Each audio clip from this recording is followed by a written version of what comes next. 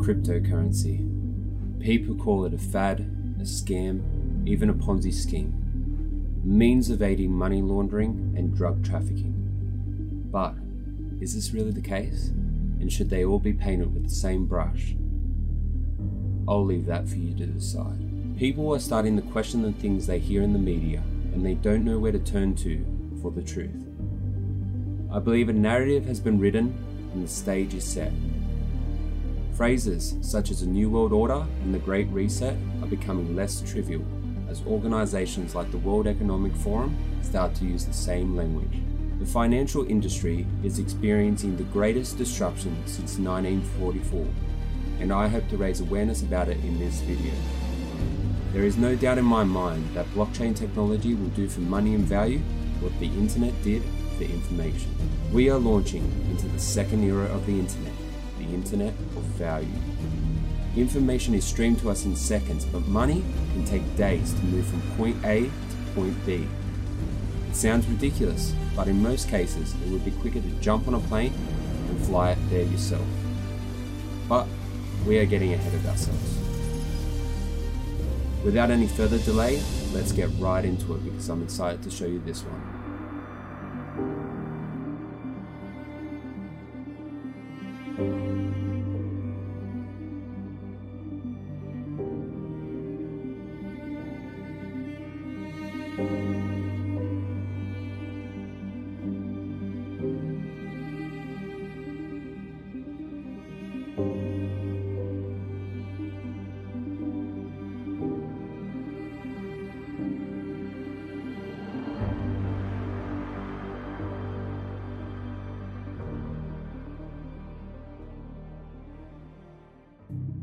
Chapter 1. Cash.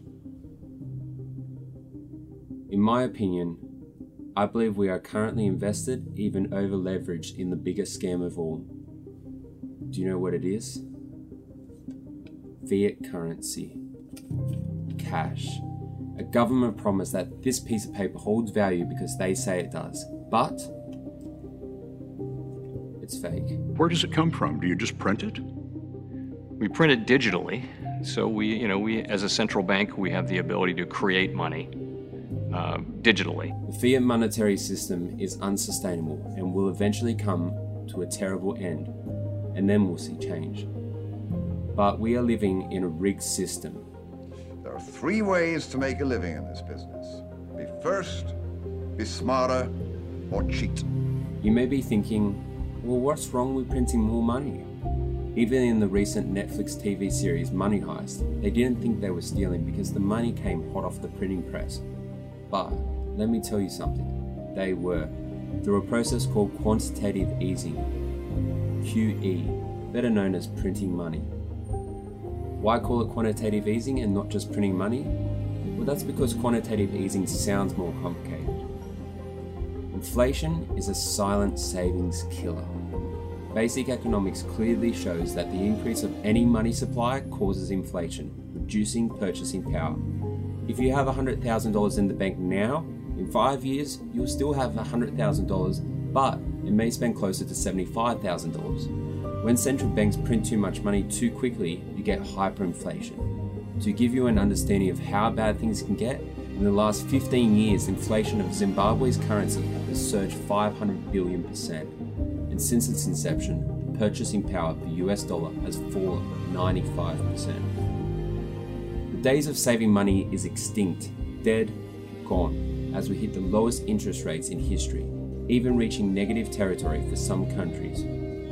Overall, there are three key issues with the current monetary system that need to be solved. Number one, inflation. We are at the mercy of the central bank when it comes to how much and how often they print. Number two, lack of transparency. We have no idea exactly how much is being printed, or better still, exactly where it's going to. Number three, trust. We must place our faith in people to do the right thing. In the 2008 financial crisis here, a lot of that trust was lost. When this happens again, all trust will be gone. Have you got all that? Good. Because a new monetary system is on the horizon and you have the opportunity to take part in the greatest transfer of wealth, in the history of mankind.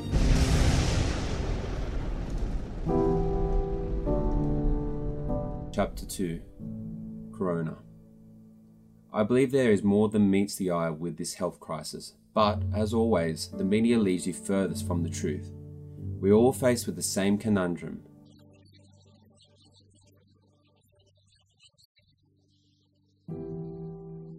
That's the question. And the problem is, you get fed the same story no matter where you turn. The sharing of biased and false news has become all too common on social media. More alarming, some media outlets publish things that simply aren't true without checking facts first. Unfortunately, some members of the media use their platforms to push their own personal bias and agenda to control exactly what people think. And this is extremely dangerous to our democracy. I can only speak for myself, but I've chosen to read between the lines instead of accepting things at face value. Not only that, I've been fortunate enough to see things from a different perspective, like an outsider looking in. For that reason, I think this crisis is what the establishment has been waiting for, a catalyst to roll out a new financial system. From disaster to opportunity, never let a good crisis go to waste. Winston Churchill. From the moment this health crisis hit, the narrative went into full swing. Cash was viewed as a source of contamination that could facilitate transmission. Yet, before all of this happened, the world was already placing emphasis on becoming a cashless society, doing things such as removing ATMs and physical banks, and introducing cash bans on purchases over $10,000. Why? Because governments around the world want traceability of every cent, and the current system isn't working in terms of providing a currency that behaves as a store of value. In my opinion, they will take this as an opportunity to increase digitization of the world's monetary system and return to the gold standard with a gold-backed digital asset. I like the idea of a gold standard. I mean, it could be used in a very cryptocurrency way. The point is, do you have a unified money system so that when you talk about the international marketplace, everyone is playing on a level monetary playing field? This is the future, and China is winning this race as they near the rollout of the digital RMB. But don't think for a second that the US and the rest of the world will be left behind. Chapter 3. Crypto. Now this is the part where I can lose people. This is the part where you run away. I honestly hope it's not, because this is where I bring it all together. Aristotle once said, "It is the mark of an educated mind to entertain a thought without fully accepting it." And this is all I'm asking you to do here. Don't worry, I'm not going to bombard you with crypto jargon like someone on Wall Street would try to do to you. Fugazi, fugazi, it's a wazi, it's a woozy. Instead, I'm going to tell you my opinion right now. It is my belief that the advent of blockchain technology will make the dot-com era look like a blip, and I'll explain why. What's that smell? A cologne? No. Opportunity. No. Money. If you participated in the dot-com era, you're investing in companies that were built on top of this new thing called the internet. You couldn't invest in the underlying technology, so instead you invested in companies like Amazon, eBay, Oracle, and IBM. But what if you had the opportunity to invest in the very thing that all these companies were built upon? What if you could invest in the protocols of the Internet Protocol Suite? Protocols like Transmission Control Protocol, File Transfer Protocol, and Hypertext Transfer Protocol. This is the opportunity that blockchain technology and cryptocurrencies present. You are no longer limited to investing in silos like you were if you invested in these dot-com companies. Instead, now you have the opportunity to invest in the very thing these big companies will integrate with and what the world's next big companies will be built upon: blockchain technology. Who is investing in this technology and why? This is the question you need to be asking yourself. You would have heard the saying, follow the smart money. Well, I have been, and it's the reason my 3-year crypto journey has brought me here. I'm aware of the companies that are exploring ways to integrate blockchain technology into their business, companies like Amazon, Google, and Facebook. I also know the people that are investing in cryptocurrencies, like Robert Kiyosaki, Sir Richard Branson, Jack Dorsey, and Steve Wozniak. There are 2 fundamental reasons why this is happening. Firstly, blockchain technology can improve the way businesses operate globally. And secondly, cryptocurrencies are viewed as a hedge against the traditional monetary system because they behave as an uncorrelated asset class. I bet you're wondering, how does blockchain technology improve the way businesses function? This occurs in several ways, but primarily it does this by reducing friction and cutting costs, while increasing transparency, trust, efficiency, speed, and security. All of this happens because of clever mathematics and computer code. I won't go into the details of how it works because it's not a prerequisite for being able to appreciate its existence. The same way that you don't need to know how your car works to get you from point A to point B, or how the internet allows you to access information in seconds at the click of a button.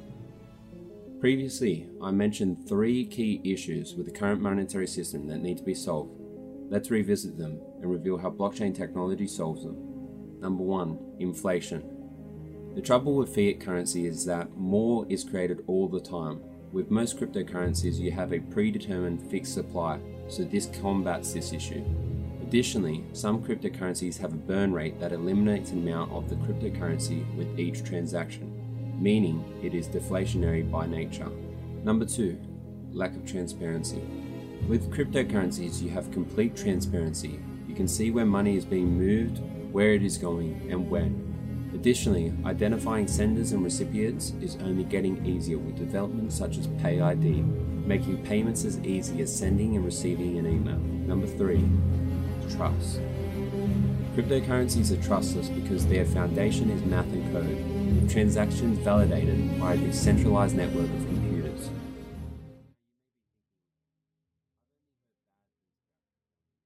In terms of cryptocurrencies generally, I can say almost with certainty that they will come to a bad ending. Remember how I said I've chosen to read between the lines? Every day I read an article about how we're in a Bitcoin bubble. And who is writing those articles? I don't want to say the establishment, but is it possible that Warren Buffett called Bitcoin a pyramid scheme because he has 92 billion conventional dollars to protect? Now what would you say if I told you you're being lied to when it comes to cryptocurrencies? What if I said you've been told things to try and keep you poor? You want to know the truth? What truth? That you are a slave. You take the blue pill, the story ends. You wake up in your bed and believe whatever you want to believe. You take the red pill, you stay in Wonderland, and I show you how deep the rabbit hole goes.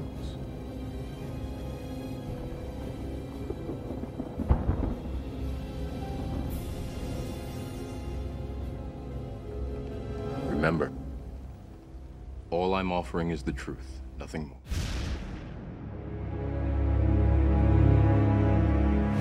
Jamie Dimon says Bitcoin is a fraud. He says he'll fire any one of his traders buying Bitcoin. Bitcoin drops 24%. When Jamie Dimon speaks, people listen. So that weekend, we found out that the largest buyer of a Bitcoin fund that's in Europe that buys physical Bitcoin, right? The largest buyer was Morgan Stanley and JP Morgan. And that's not illegal. He says it's a fraud. It says he'll fire anyone that buys it. Yes. And at the same time, his company is buying it. His company is buying it. It's just, so unethical. Right. Okay, George Soros. George Soros, in January 24th, price was already down, calls Bitcoin a bubble, says Bitcoin is the worst investment in the world. Don't buy Bitcoin. Don't buy Bitcoin. Basically throws gasoline on the fire at this point. And then what do we find out? So he says bubble here. It drops 44%. Right. And then here in April, 2 months later, guess what we find out? Yeah. His $26 billion family office has approval to buy cryptocurrency. Right. And we only knew about it publicly here. And this is the kind of thing that George Soros is famous for this, talking the sterling down. Yeah. And what did he do? He stole the pensions of all the little people. Yeah, made $1 billion. Yeah. Okay. So then here now, Goldman Sachs, this, again, February 7th, most cryptocurrencies will crash to zero. Now, I remember when they said this in February, and I had through my network, I knew that Goldman Sachs was setting up a crypto trading desk. Absolutely knew they were setting up a crypto trading desk. And I remember you telling me that. Right. And then, of course, they were denying it. No, we're not. No, we're not. No, we're not. Price falls down 27%. And then what do we find out? We find out here, they say BTC 0. And then we find out just before May, new trading desk. Not only that, they put $400 million to buy a cryptocurrency trading platform. Okay, so February 7th, it's all going to 0. May, we just spent $400 million just on a flyer. And they're not the only ones. No. Are you glad you took the red pill? Does it make you feel unsettled knowing how the world works? How people make money at the expense of others? Does it make you angry? It should. Knowing that people on Wall Street are able to manipulate the prices of assets by influencing investors with fake news and scare tactics. Now you know the game? Do you want to know what's really happening? The cryptocurrency market is about to experience mass adoption unlike anything you've ever seen, and that's evident from all the developments that have been happening behind the scenes these last 3 years. More importantly, we recently received news that US banks have been given the green light to provide custody services for crypto assets, meaning American banks can now offer cryptocurrency directly to their customers. Excluding the approximate 55 million unbanked Americans, this accounts for an addressable market size of approximately 273.2 million people. And this is just the beginning. Now that America has provided this regulatory clarity, other countries will follow suit. This wave of institutional adoption will see people rush to get a piece of the action, and money will flood into crypto as the social anxiety known as FOMO kicks in. Are you convinced? Best case scenario, you leave this singing.